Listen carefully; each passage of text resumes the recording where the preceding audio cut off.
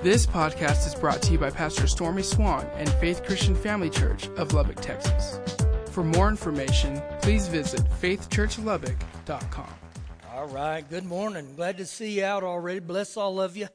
Listen, if you need a Bible, get your hand up real quick with me, and we're going to take off here this morning. I encourage you to get a Bible. I'm going to go to a bunch of Scripture. If you got your Bible, or when you get it, go with me to the book of Luke, chapter 23. Luke 23, and as we're turning there, I encourage you to keep praying for your ones that are pinned up here on this board. I believe every one of us in here have loved ones that need to receive Jesus, and so pray for them. Get real bold and bring them to church with you next week. You know, the Lord Jesus said, pray the Lord of the harvest. The harvest is plentiful. And, you know, one side of every one of us in my own life, it would be a really good thought for Jesus to be coming back tomorrow and get us out of here. Truthfully, I've asked him not to do that because there's too many people that need to get born again. And that needs to be our heart prayer. You know, they say right now in the world, the easiest place to get born again is in the nation of Iran.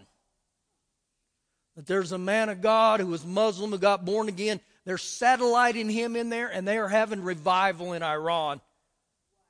The worst place, or one of the worst, not exactly the worst, but one of the worst, percentage-wise of people getting born again, is the United States of America. More people are leaving the things of God than coming to the things of God.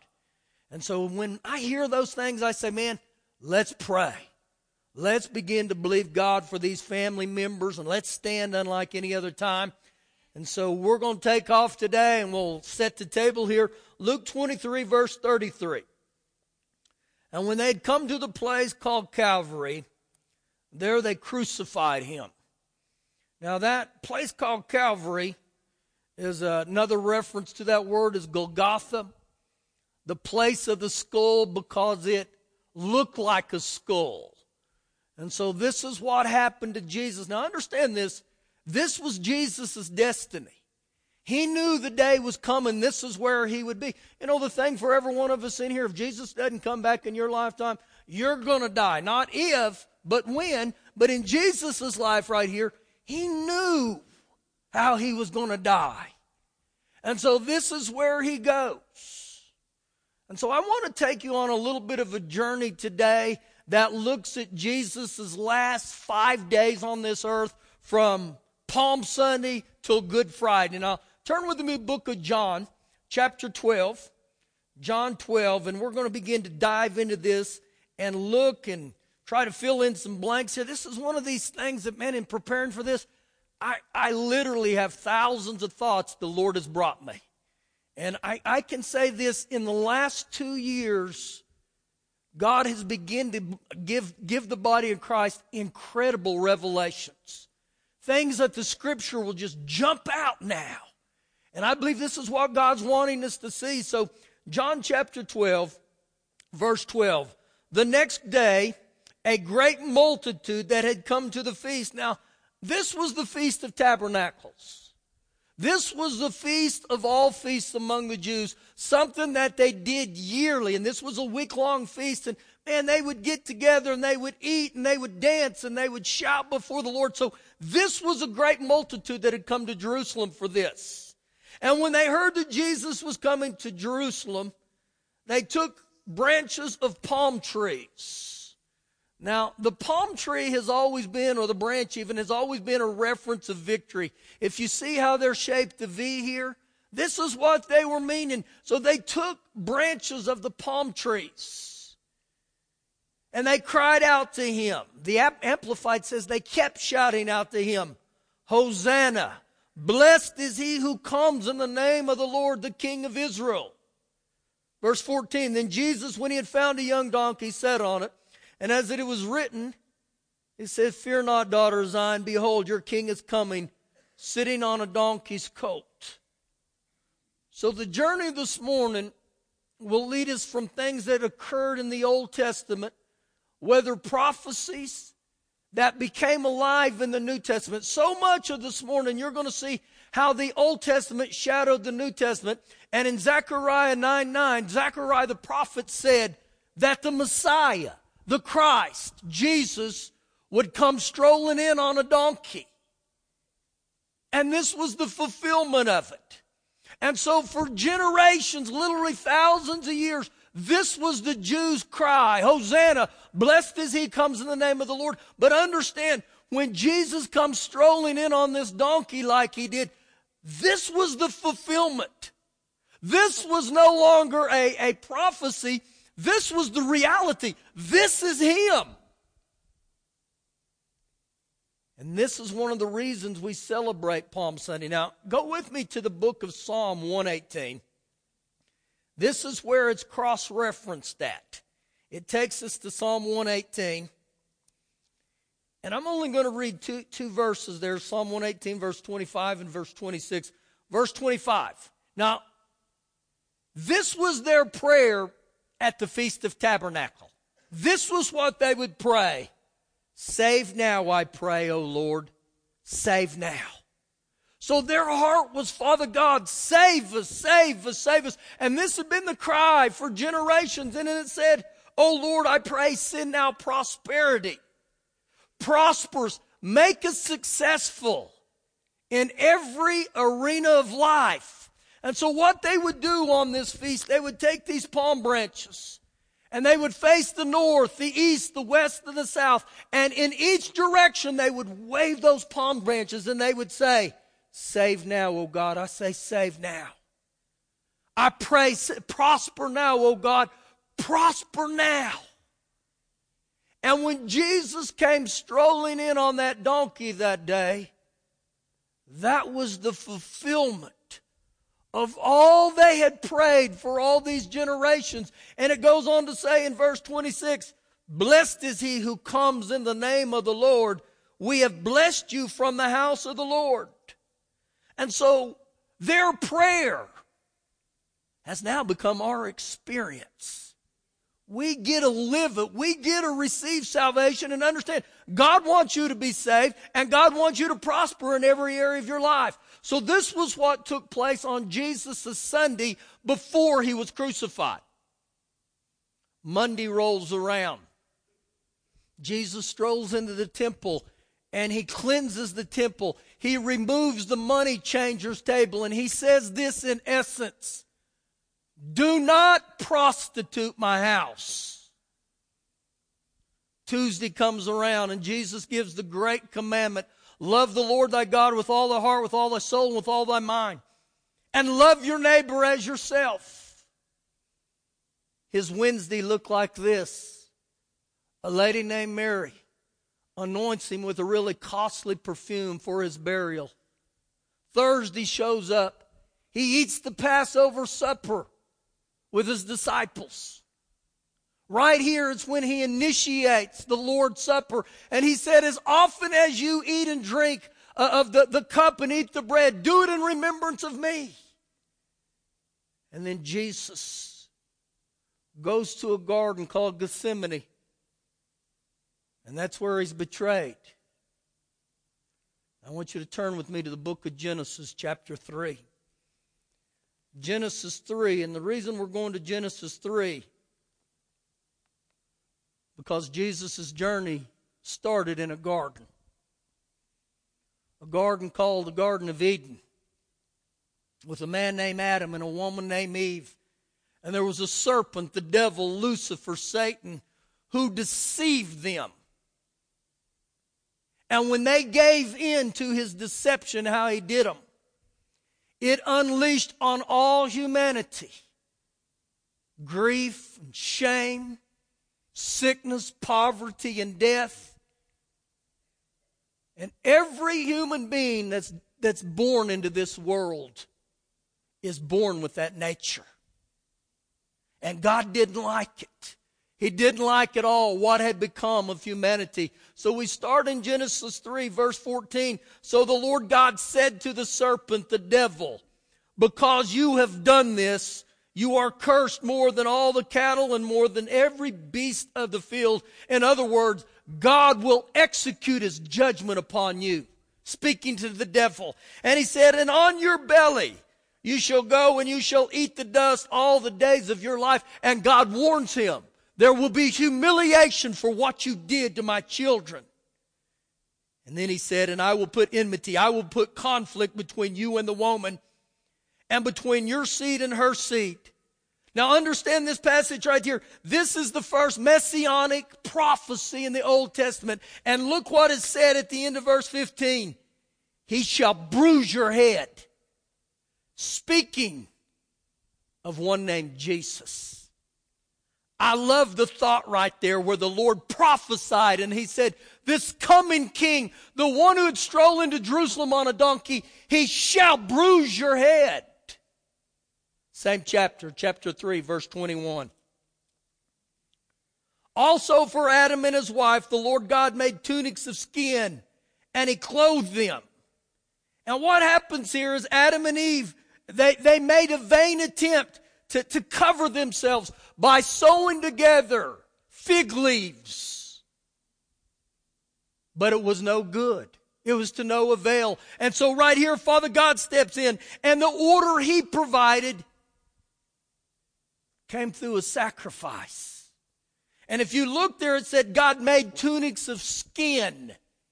Where did that skin come from? It came from a lamb that was sacrificed. And throughout history, the only way that a sacrifice is come forward to God is through atonement, which means it pleases God, was by the blood.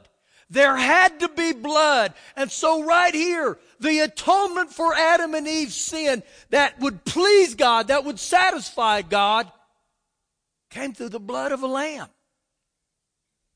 Keep moving with me to Genesis 12. Genesis chapter 12. And so the history of mankind goes on. And mankind gets worse. They start living in sin more and more and more.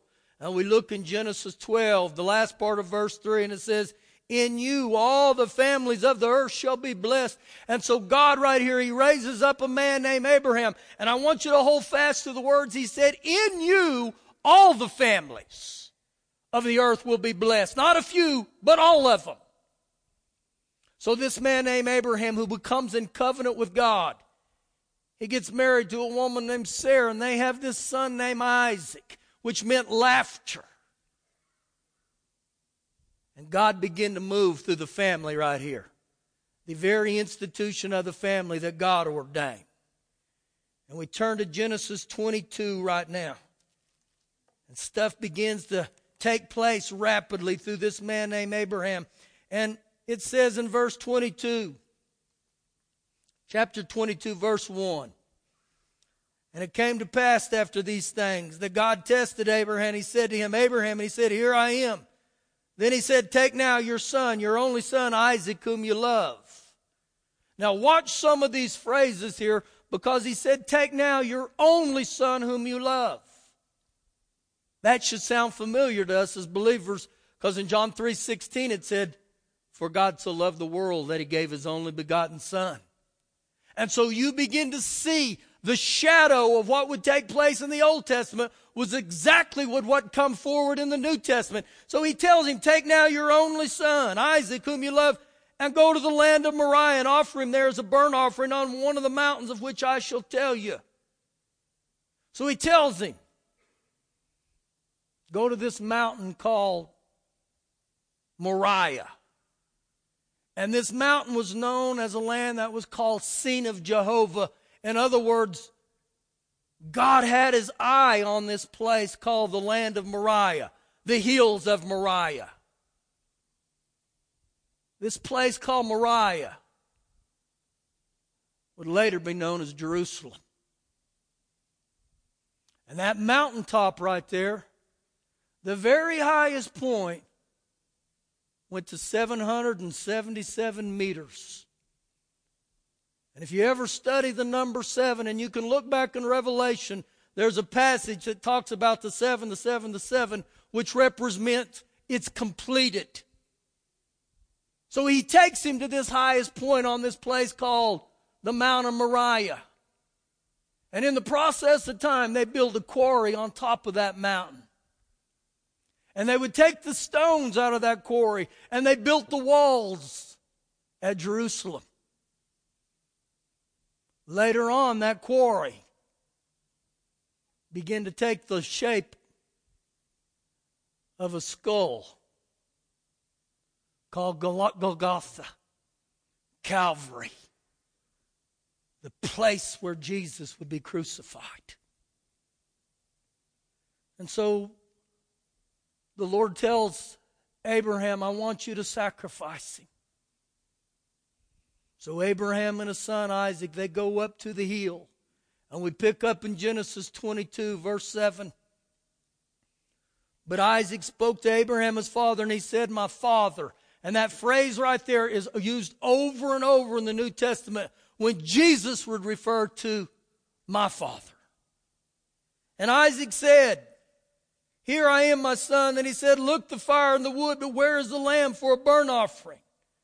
And Abraham said, my son, God will provide for himself the lamb for a burnt offering. So the two of them went together. And when Abraham spoke this was a prophecy that wouldn't be fulfilled for 2,000 years. And he said, God will provide for himself the lamb. Same chapter, verse 13. And Abraham gets ready to stab his son Isaac, and the Lord's angel steps in and says, don't do it. Verse 13 said, then Abraham lifted his eyes and looked, and there behind him was a ram caught in a thicket by its thorns. So Abraham went and took the ram and offered it up for a burnt offering instead of his son. The Lamb of God named Jesus. 2,000 years later,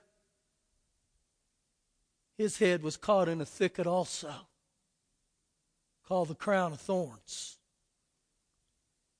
And you begin to see that throughout Scripture, whether it's in Genesis 3 or right here in Genesis 22, God always used a lamb. Go with me to the book of Exodus chapter 12.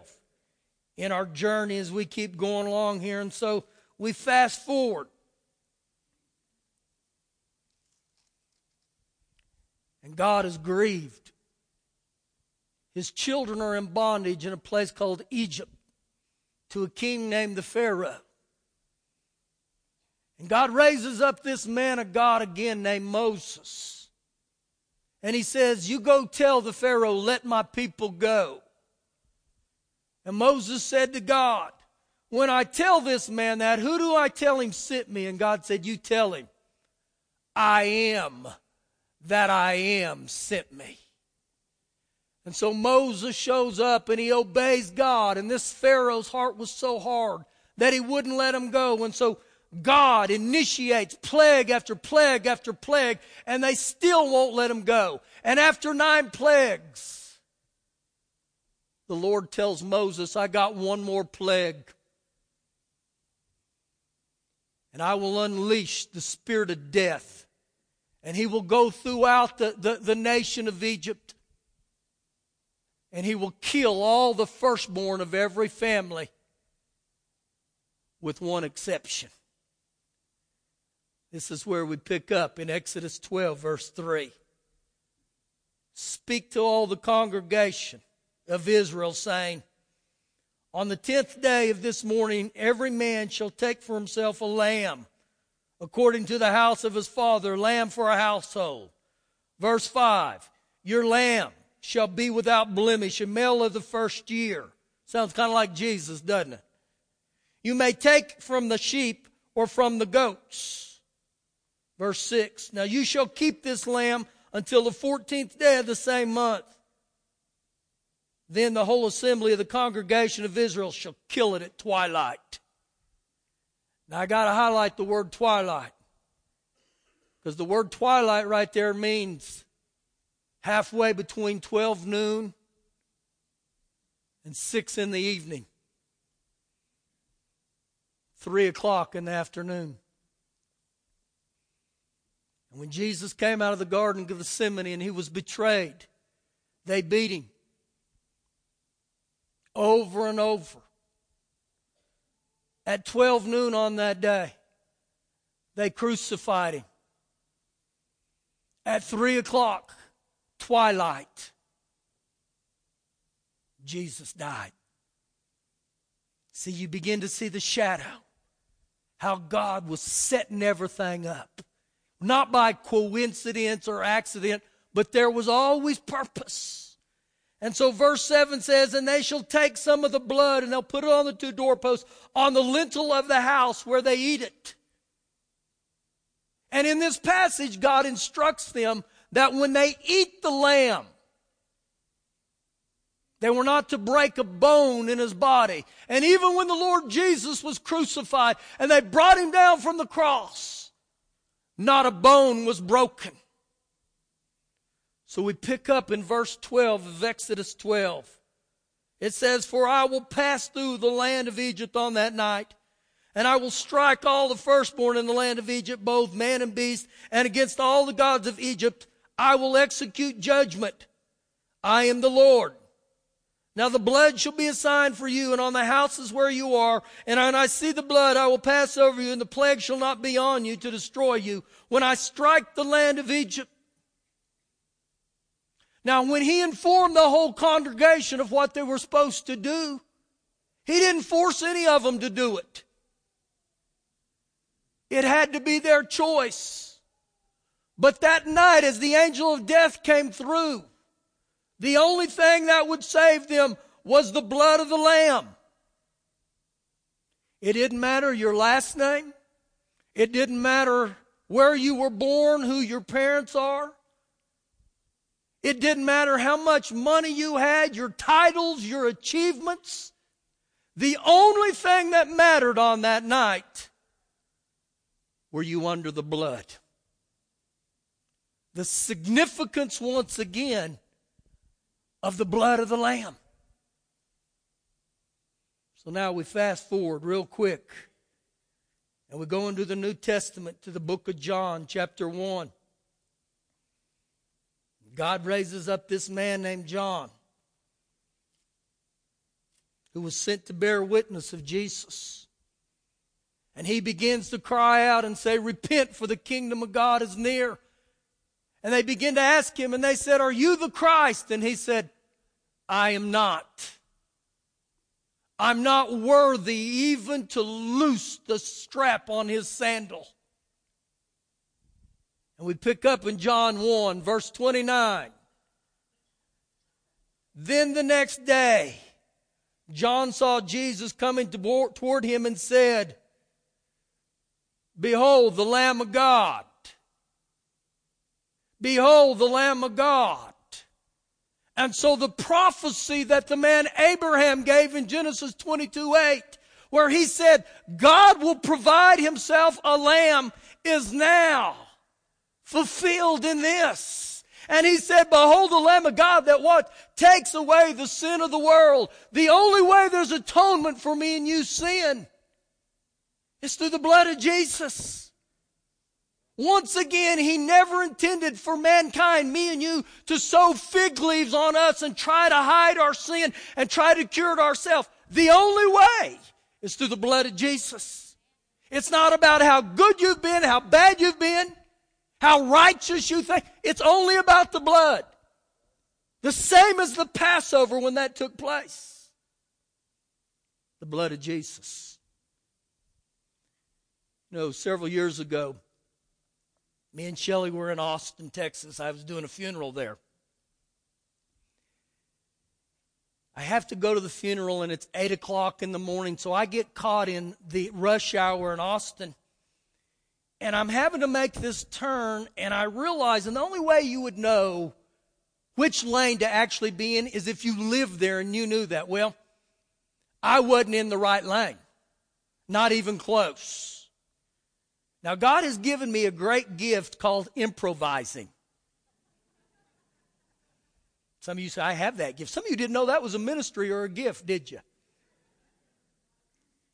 And Shelley said, what are you going to do? And I said, hang on, dear.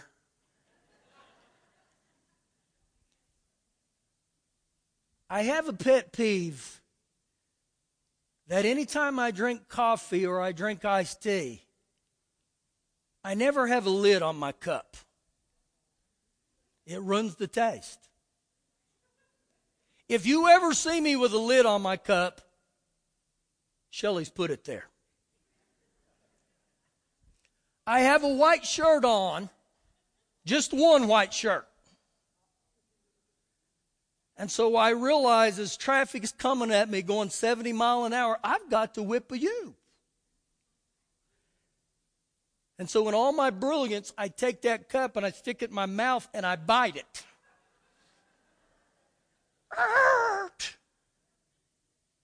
And I was so happy that I beat all the traffic. But the cup failed me. And not just a little bit of coffee went on me. It went all over my whole shirt. Soaked me. Now, a lot of you men can identify with that. It's just a man thing. And my wife looked at me and said, "What are you going to do now?" And I said, "I'm going to go to a funeral." Because I knew that every man in the building, when they saw my shirt that way, they'd say, "I can identify with him." What's my point? It doesn't matter if it's one little drop, two little drops, or your entire shirt gets soaked with sin. The only stain stick to sin is the blood of Jesus. And I can't force you to come under the blood. I don't want to force you.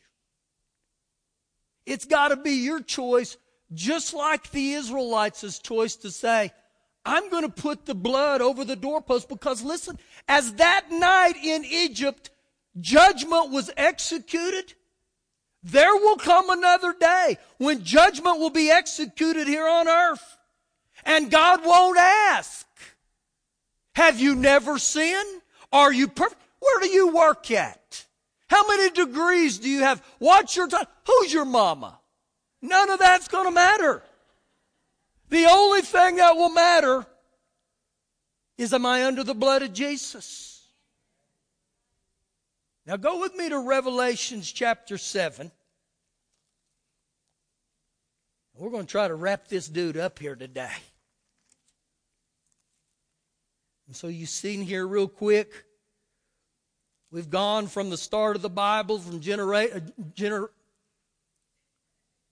Genesis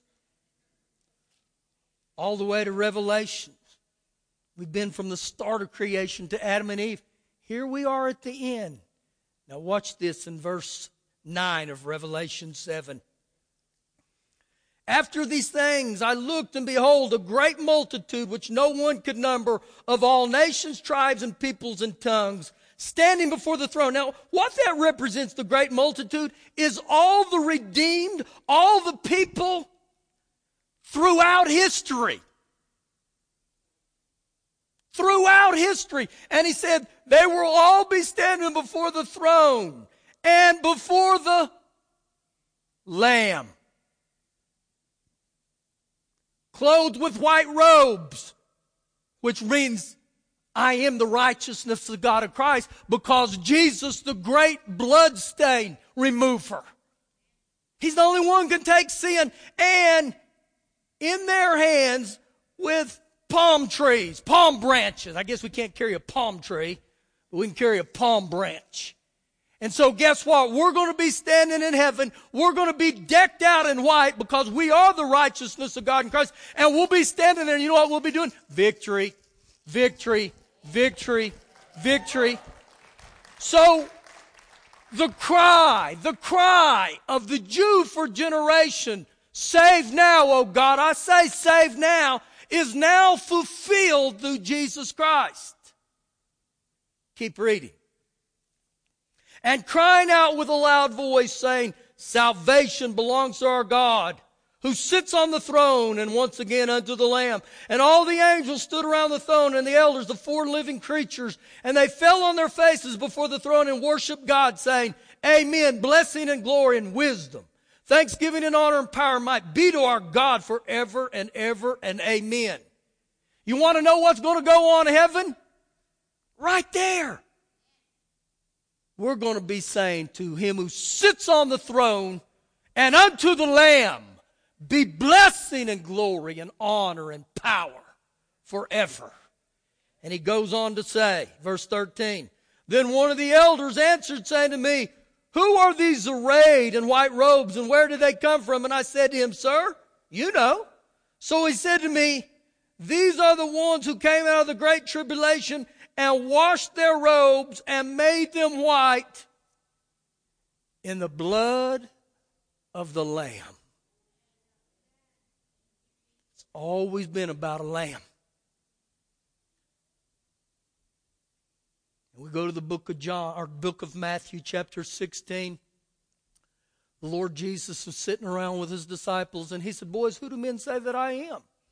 Some say you're a prophet, some say you're a priest, some say you're John the Baptist. But then he asked them an eternal question, not $1 million question, an eternal question. And he said, but who do you say I am? Who do you say? It doesn't matter what it matters only who do you say that I am? And Peter said, you're the Christ. And Jesus responded and said, blessed are you, Peter Bar-Jonah. Blessed are you, because Jesus identified who he was to him. And that will be the only question he'll ask me and you. Who does your mom say that I am? No, who do you say that I am? See, that's the question today. Who do you say I am? And to answer and say, Jesus, I welcome you as Lord of my life. You're saying, I come under the blood of Jesus. I come under your blood today, Lord. Thank you for listening today. For more information, please visit faithchurchlubbock.com.